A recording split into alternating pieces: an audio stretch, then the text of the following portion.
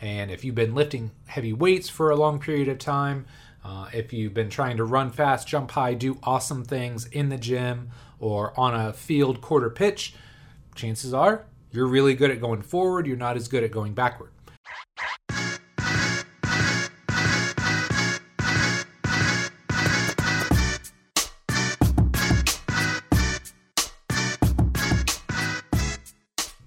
Hello and welcome to the Physical Preparation Podcast.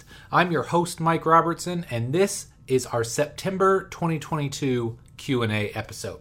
Now, I don't know about you, I'm having an absolute ton of fun recording these shows. Tons of great questions, and in fact, so many good questions this time around that I simply can't answer them all. So I'm either going to have to kick those into next month's show or potentially, probably with some of the questions that I have, turn them into blog posts or articles of something of that nature because they're probably too expansive to answer as just one section of a show. Now, normally we do like the weekly recap and all that, but I am going to skip that this week. I hope you're cool with that. There's just a lot going on right now. This week has been pretty darn busy, even though the coaching hours have gone down a little bit. I find sometimes that first month when coaching hours dwindle just a little, there's all kinds of just life things to catch up on. So I've had random appointments this week. I've had a couple one-off clients that I've had to meet with. I've got 4 podcast episodes that I'm recording, including this one. But I've also got an awesome lineup this week, guys. Alex Natera, Jen, Marcello Reiner, Drake Berberett from Hawken Dynamics. Like really, really excited about these episodes. So it takes me time to prep for those. I am dog sitting for an indefinite amount of time for one of my basketball players. So I've got his dog. So that's keeping things spicy. And then last but not least, my guy Matej from Slovenia is in for Bill's Intensive this weekend. So he's going to be living in our basement. So if you're cool with me just skipping all of the usual fanfare, we're going to take a quick break. And then we're going to jump into this awesome episode because I think I got a ton of questions you're going to want to hear the answers to.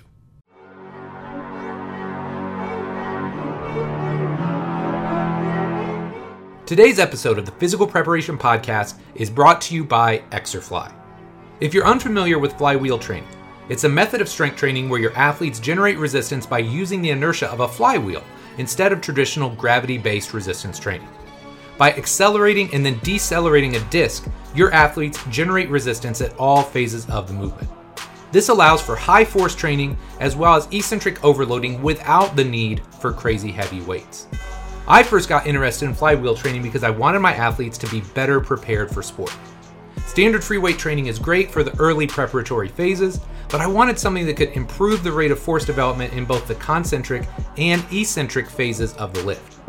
Most importantly, I wanted to make sure my athletes were prepared for those eccentric forces that they'll encounter in sports.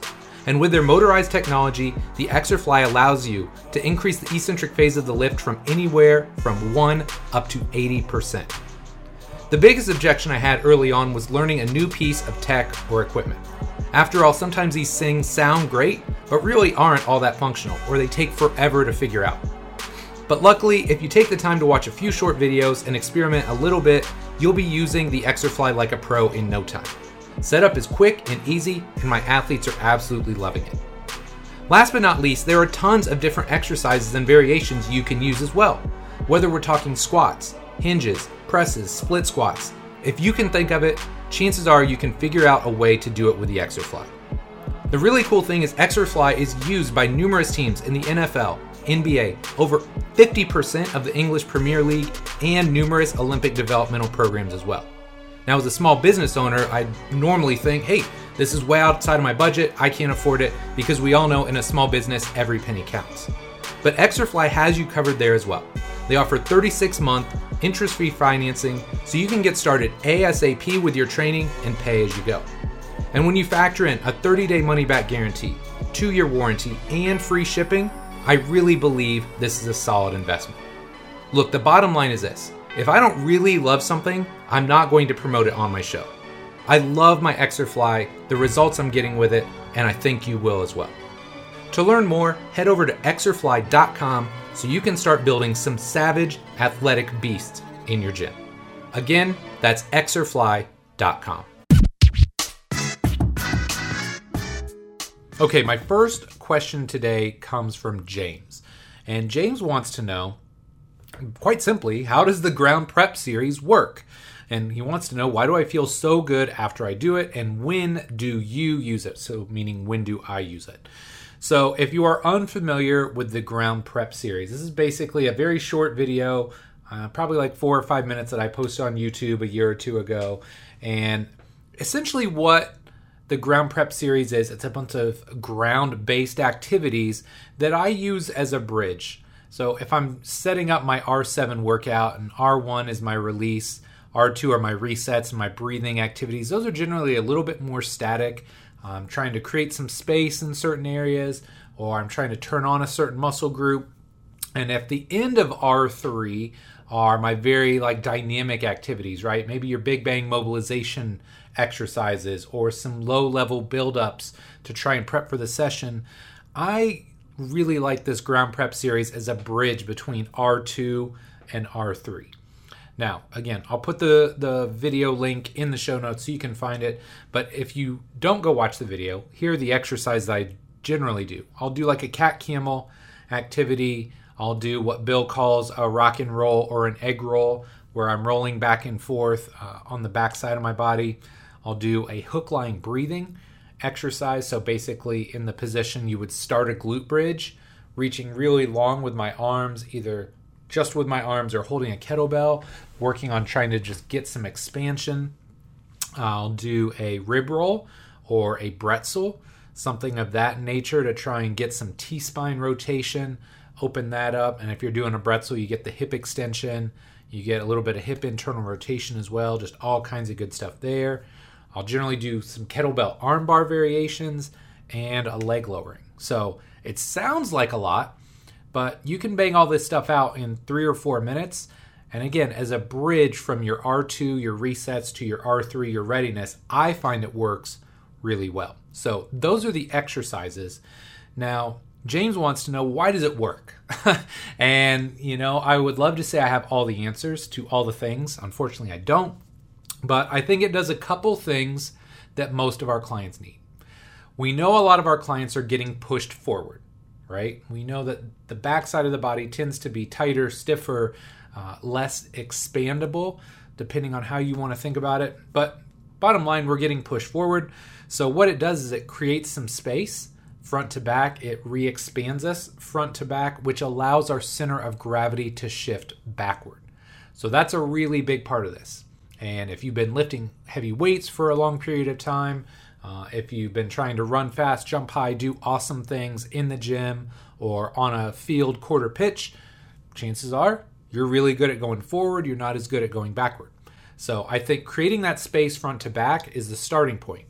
So if you look at a cat camel, rock and roll, hook lying breathing, all of those are A to P expansion based activities. Now, once we've done that, then we add in all those rotary type activities. So then we put in your rib roll, your armbar variations, your bretzels, whatever activities will help us kind of turn, right? We have to have a space on the backside to turn into.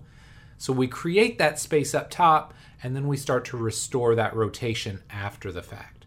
So that's why I think it works. Again, all for a better explanation. If you put this in front of Bill, he'd probably have a much more high level and well thought out answer. But in my kind of layman's terms, that's how I understand it, and that's why I feel like it works so well. Now, the final question that James wants to know is, well, okay, when do you use it? And again, I kind of alluded to, I like the pre-workout. I like it as a bridge from my R2 to R3 as I get older. And as I sit more, there's times of the year where I sit more, or there's times of the year where I'm just on my feet a lot. I just feel like it helps me feel looser before my sessions when I use it there. So I like it pre-workout. There's days where if I'm doing maybe more of a conditioning type day, or I'm doing more of a lower intensity day, maybe I'll do it at the end of the session to make sure when I walk out of the gym, I feel really good. One of my favorite times to use it is on off days.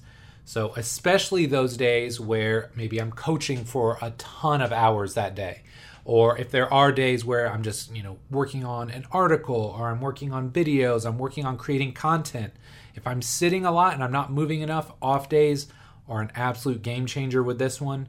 But let's be honest here, my friend. Basically, anytime you feel stiff or locked up, I can almost guarantee that this ground prep series will help loosen you up and get you feeling better. So James, I really hope that helps, and I hope it answers your question.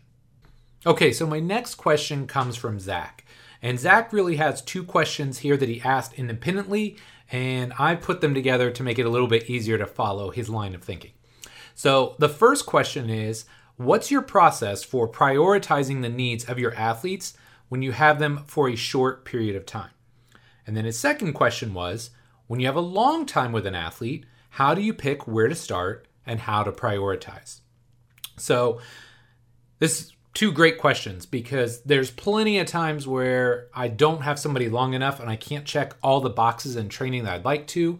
And there are a handful of times where I feel like I have just an inordinate amount of time with specific athletes for whatever reason, right? Either they're in between teams or they have an extended rehab period or something of that nature. So if I have somebody for a very short period of time, the shortest I ever had in an offseason was Chad Marshall. I don't remember the year, but he went to the MLS Cup. Pretty sure they won. He played incredibly well that year. I think he was best 11, so the top 11 players in the entire league. And December 9th, he finishes. I think he took a week off, and then he showed up in Indianapolis and said, okay, I have 3.5 weeks before I have to report for January camp, which is basically for the U.S. national team.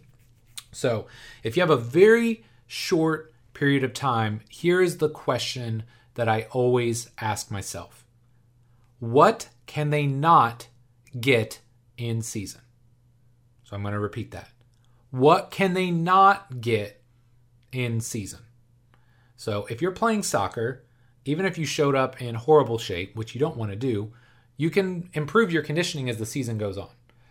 But if you're training and you're practicing every day, what generally tends to happen is you don't have enough time for strength development, again, because you're practicing or playing multiple times per week, and you don't have time to develop connective tissues.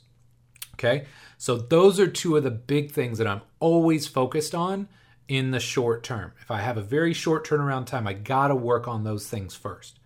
Now, there are other things that I'm thinking about as well.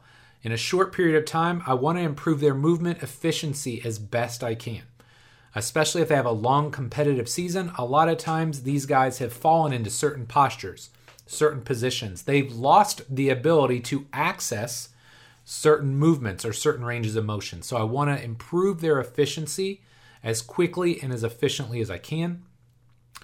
So when I'm thinking about that, I'm also always thinking about any low-hanging fruit from a movement or performance perspective. Like if there's anything like glaringly off when I evaluate them, I'm going to attack that.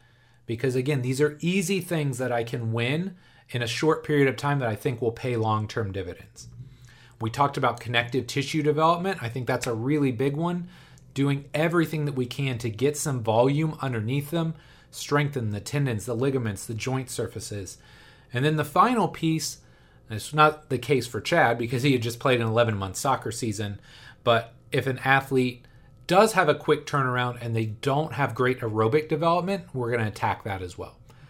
Because if we can develop a more robust aerobic energy system, we know they're more likely to stay healthy. They're going to get through practices more safely and more effectively. It just wins in every sense of the term. So those are some of the low-hanging fruit that I'm looking for in the short term.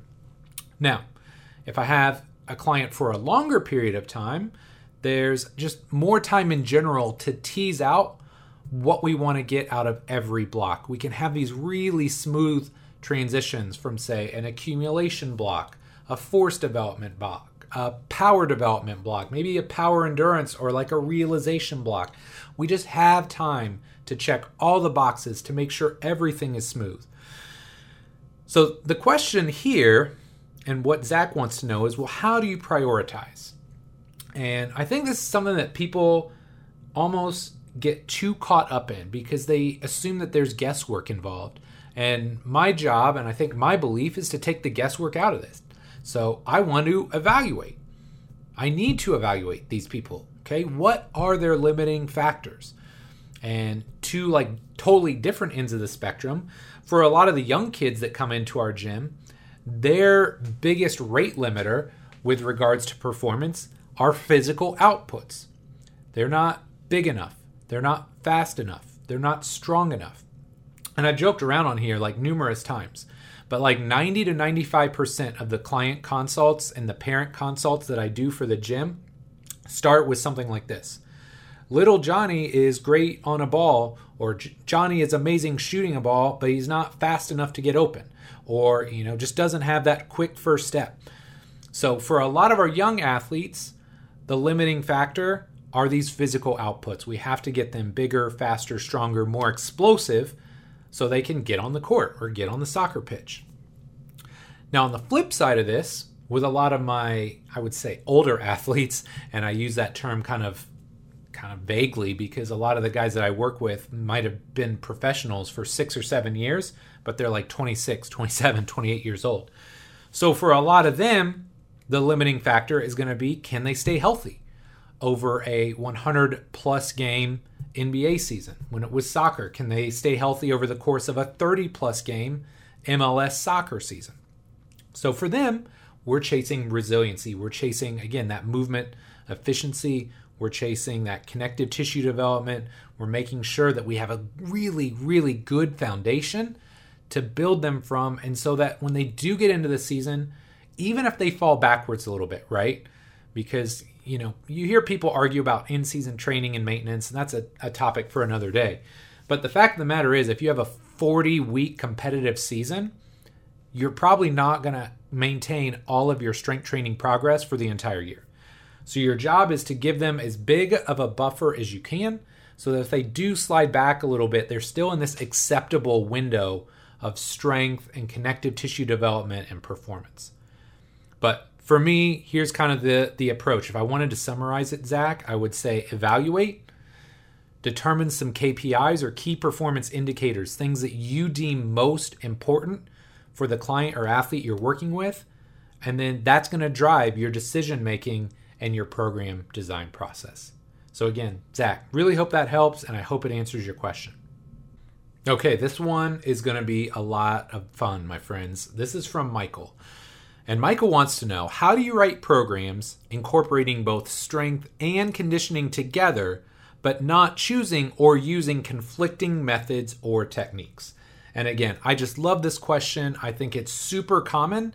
I think it's something that people want to ask, or maybe afraid to ask, or they don't know how to put the pieces in place. And so I really think this one alone is worth the price of admission. I would say if you're not already, go seek out and learn everything that you can from Joel Jamieson, because his work was so foundational for me early on.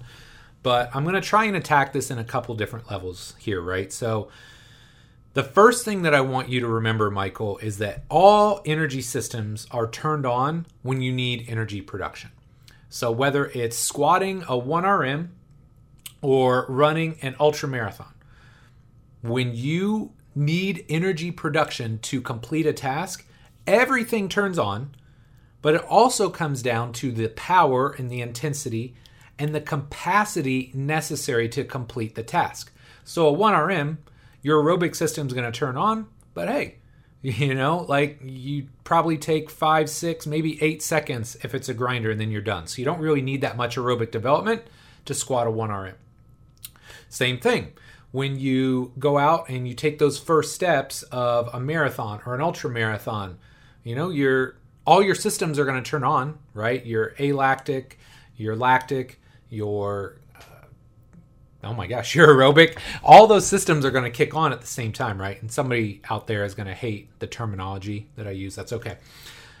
But, look, if you're running a marathon or an ultra marathon, that ATP PCR system isn't super necessary. Like, you don't need those high levels of output to sustain that, because you're trying to sustain this very low level activity for a very long period of time.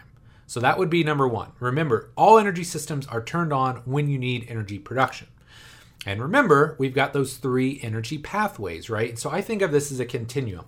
So if you imagine from left to right, on the left-hand side, you've got your anaerobic alactic, or your PCR, your phosphocreatine system. So anything under 8 to 10 seconds is probably going to get used there.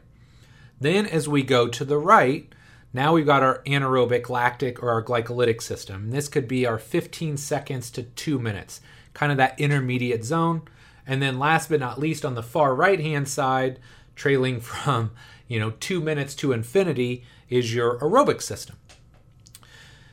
So once you understand that all the energy systems turn on initially, right, and they're just there to meet the needs and the demands of the activity, and we have those three systems to kind of support us every step of the way, our next job and what you want to understand is how to minimize that conflict or that interference between different methods. So here's what I would mean by that. A lot of times what you'll see is people just start doing all this random stuff in their workouts, right? So they're doing like heavy weights, and then they're doing like glycolytic intervals, right? They're going like 15 seconds on, 30 seconds off as hard as possible for 10, 15, 20 rounds. And then on their off days, they're going out and they're running like a 10K or 10 miles, whatever the case may be. And so what they're basically doing is telling their body, hey, adapt to all this stuff, please. And it doesn't work like that, right? Like you're literally giving your body all of these mixed messages on what it should adapt to. So I like to think of it like this, and this is what got me through physiology. I'm a biomechanist at heart. Physiology was always way harder for me, which is probably why I stayed away from conditioning for as long as I did. But physiology all comes down to efficiency. So, hey, if you're going to do a bunch of low-end aerobic development, your body tries to adapt to that stimulus, right? It's going to make your left ventricle a little bit more elastic, right? So you're going to get more blood in and more blood out. So there's heart changes. There's aerobic changes as far as aerobic enzymes go. Your body's going to create more aerobic enzymes. You're going to have more capillarization, right? So just everything about your body becomes more efficient if you're giving it a bunch of aerobic activities to adapt to. So now imagine you've got all these aerobic adaptations you're chasing, but then every other day you're doing a bunch of like anaerobic glycolytic stuff. Because those are the two that just don't jive, right? Your aerobic development and your anaerobic like glycolytic lactic stuff, you can't work these synergistically or simultaneously because they're competing for the same resources, okay? So to minimize, if you remember again our spectrum, right? You got your alactic stuff on the left, you got your aerobic on the right, you got your lactic glycolytic in the middle. I like to start at the far ends of the spectrum. Okay, so let's say we're going to do a 3-month training block. On the left-hand side, in block 1, we're going to work on the far left-hand side and we're going to work on the far right-hand side. So as a general rule in block 1, I want connective tissue development. I want low-end aerobic development. So how does that work, or how does that look in the gym? Well, I'm probably going to do my low-intensity strength work, right? Your basic foundational stuff. Start to build a general strength base, build those connective tissues. I'm not trying to kill somebody with intensity yet, but a little higher volume, lower intensity strength work with your lower-end aerobic development work. And that could look like cardiac output, your steady state type work. It could be tempo lifting. There's a lot of options that you can put in there. You could even do, if you're familiar again with Joel's stuff, some of his, not explosive repeats yet, but some of his just like pure power, aerobic power type stuff. So what I would do is, let's say I'm taking a prowler, push a prowler as hard as I can for 5 seconds. So it's very alactic, and then I go 50, 55 seconds rest. So now it's very aerobic in nature. So hopefully you can see how we're tying those two ends of the spectrum. So the way I think about it is we've got like a really wide V. So far left-hand end of the spectrum, far right-hand end, we've got this wide V. And then this V just steadily narrows up the longer the off-season goes on. So in block 2, now we're going to start to push the intensity in the weight room a little bit more. We're going to chase more like force development gains or force production type gains. And we're also going to start to do more repeat alactic and aerobic development. So higher intensity strength work combined with, hey, when we're doing our explosive repeats, now we're going to start to tighten up those windows. So now it's 5 seconds on, but maybe we're getting into 40 seconds off or 35 seconds off. So the athlete still has enough time to recover, but we're still trying to work at a very explosive rate, and we're still forcing the aerobic system to work in the background to replenish and refuel those energy stores. So maybe it's explosive repeats. Maybe it's high intensity continuous training. Maybe it's more, Joel calls them like threshold training type intervals where it's like 3 on, 3 off, 2 on, 2 off. I think of those as like just pure like aerobic power intervals as well. But you can see where we're narrowing that V, right? And then right before somebody goes to camp, that's where we would do like our power and our sport specific endurance work, and we'd potentially tap into some of the lactic development. Now, if you look at most team sports, whether it's football, soccer, basketball, they tend to be more alactic aerobic. You know, there are sports that are a little bit more lactic dominant. Luckily, I don't work with them, but I do expose my athletes to some lactic development before they go to camp, because I can look at all the time motion studies that I want.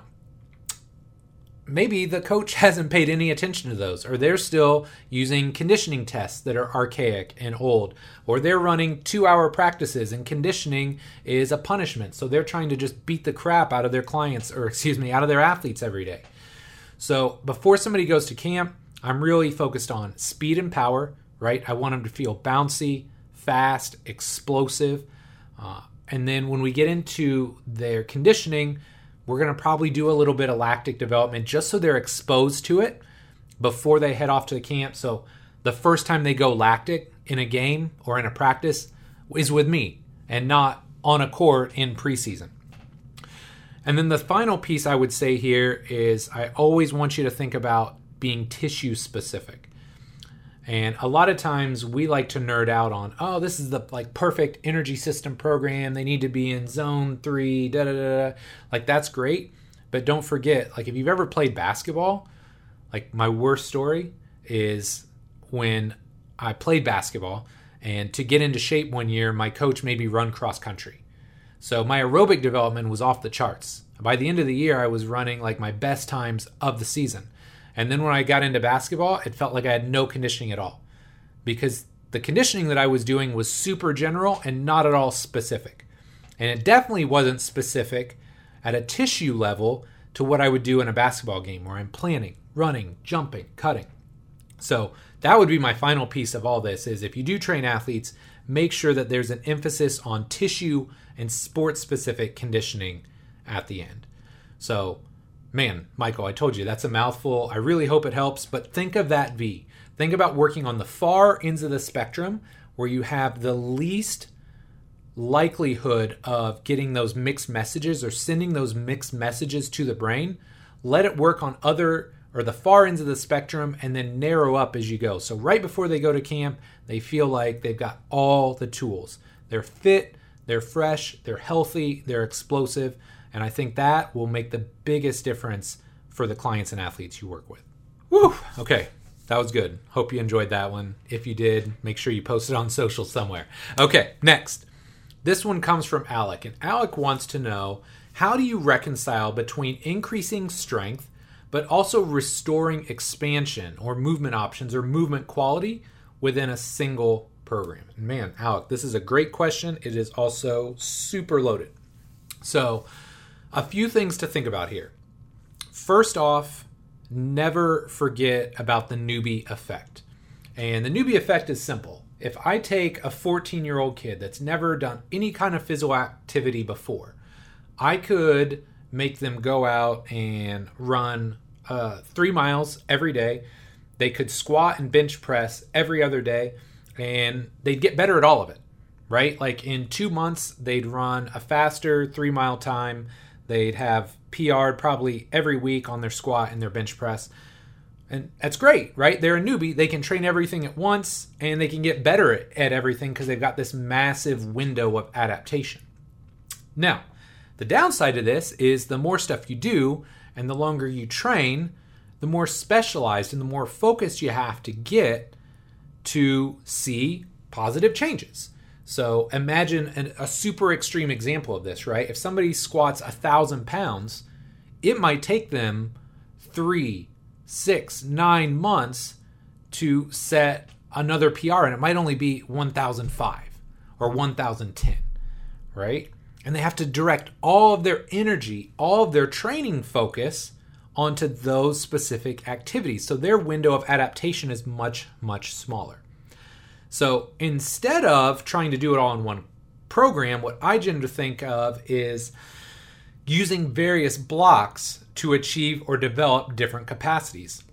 And it's kind of interesting the way these questions came because they really kind of link up with each other. But that first training block, I'm all about restoring movement quality, restoring the ability to compress and expand in the areas that I need it to, right? And I think sometimes people hear compression and they think it's a bad thing. Well, if you're just expanded all the time, or if you're expanded in one spot and you can't compress that spot, that's a problem too. Okay? So you're looking for bounce is what you're really looking for here. The ability to move into areas where you may not have a lot of motion. The ability to compress and expand on opposite sides of the body. I think that's what's really important. So I'm generally going to chase that early on. And then as I start to get into deeper levels of the off season, or as we start chasing more performance related goals, now if I'm chasing force production, well, I don't want to lose all the progress that I just made. So my goal is to try and maintain the progress that I built out early on, create that buffer zone so that as we start to chase more, maybe force production, speed production, power production, I don't lose that. So what I tend to think about instead of doing it all in one block is to think about stacking qualities on top of each other. So if block one is, hey, let's build this low-end aerobic development, connective tissue strength, and movement capacity, that's block one. And then as I go to block two, I try and keep that foundation, and then now I want to stack some strength on top of it. And I want to, along with that, create some higher end aerobic changes.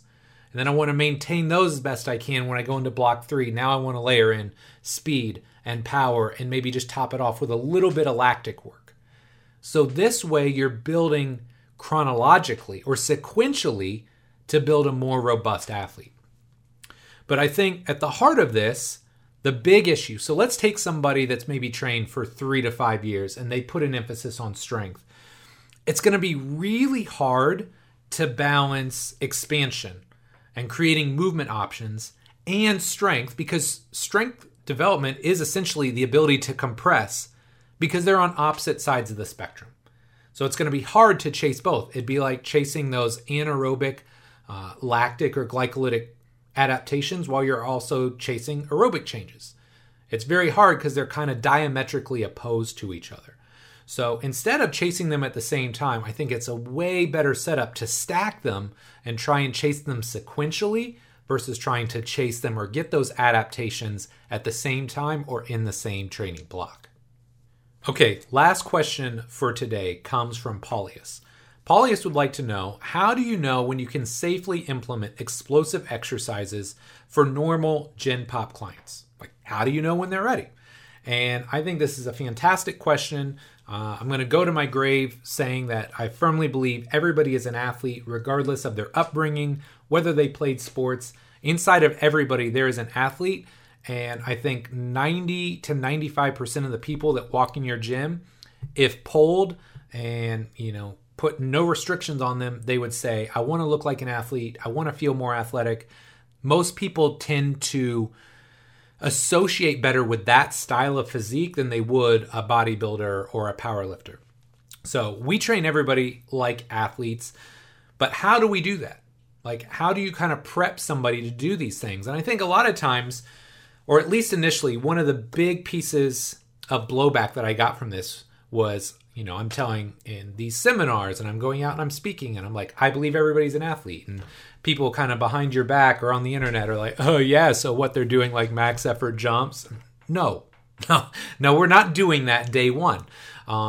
If we are going to do those things, we're going to find ways to do it safely and effectively. So kind of some boxes that I want to check along the way are, number one, we want to do a few blocks of connective tissue work, right? So we want that low-end strength development, a little bit higher volume, lower intensity, get the joints, the tendons, the ligaments prepared for doing these explosive muscle actions. You don't start with them, you build up to them.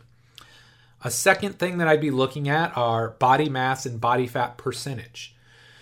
So let's say somebody's 50 to 100 pounds overweight. In a lot of cases, this would preclude them from doing jumping activities, right? The ground reaction forces would be massive.